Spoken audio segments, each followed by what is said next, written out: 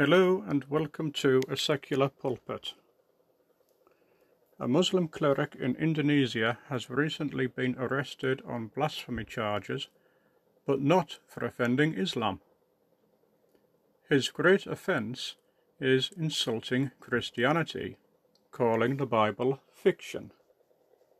Apparently, in Indonesia, all are equal before the law. Okay, that's good. But does there have to be legal consequences for what he did? Slap him on the wrists and tell him to play nicely. It's not going to change what the gentleman thinks about Christianity, but maybe he'll give a bit of thought about what should be a quiet thought and what should be a public thought. What he said is something that perhaps should have been a quiet thought. There are ways and means of talking about the Bible. I wouldn't condemn the entire lot as fiction, but there are more stories in the Bible that are myth than I think a lot of people realise.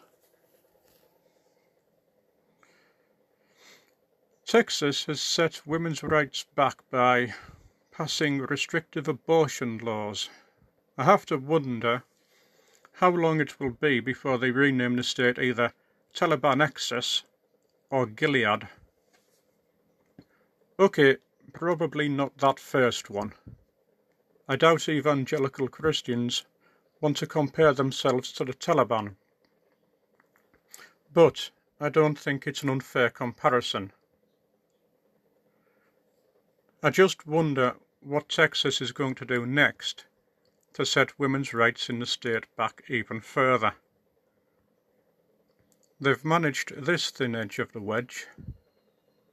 Are they going to restrict women's education or restrict women's employment opportunities? Is that what we can expect next? We'll have to wait and see, I suppose. Watch this space, eh?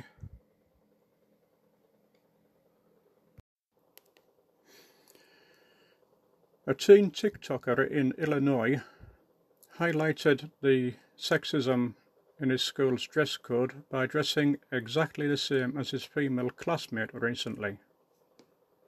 US school dress codes notoriously have double standards for males and females because supposedly females are distracting to males. So these two teenagers have put their school dress code to the test to see if it's sexist. Drew Jarding dressed exactly the same as his friend Kenzie Crimmins.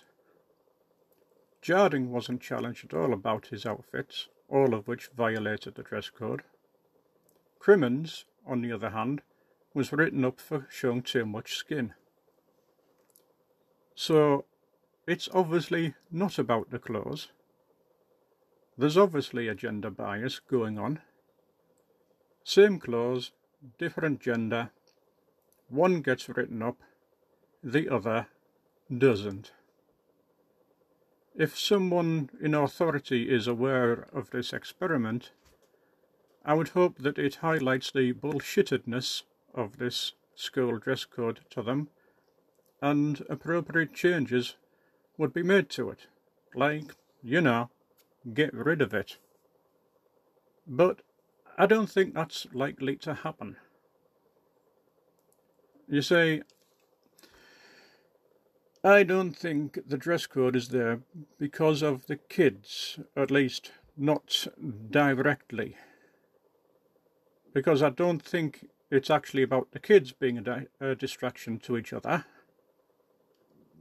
I think it has more to do with teachers or school administrators being distracted by the kids, to be honest.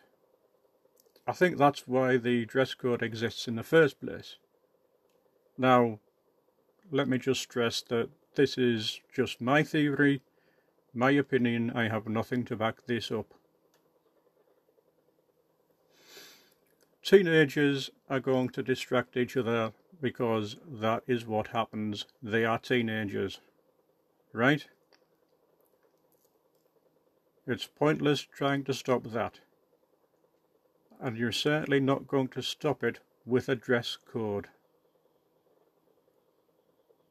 But if they are trying to stop the kids being a distraction, then who are they trying to stop the kids being a distraction to?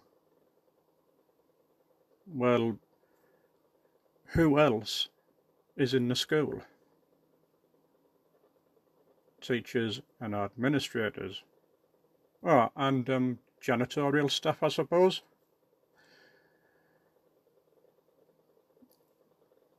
But if the teachers and administrators think they'll be less distracted because they control how the kids dress, they're fooling themselves.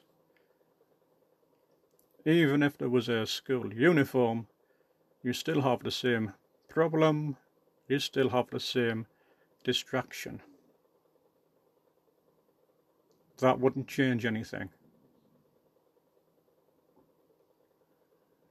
If a teacher or school administrator is distracted by kids, and we know what we're talking about, right? I don't need to spell that out, do I?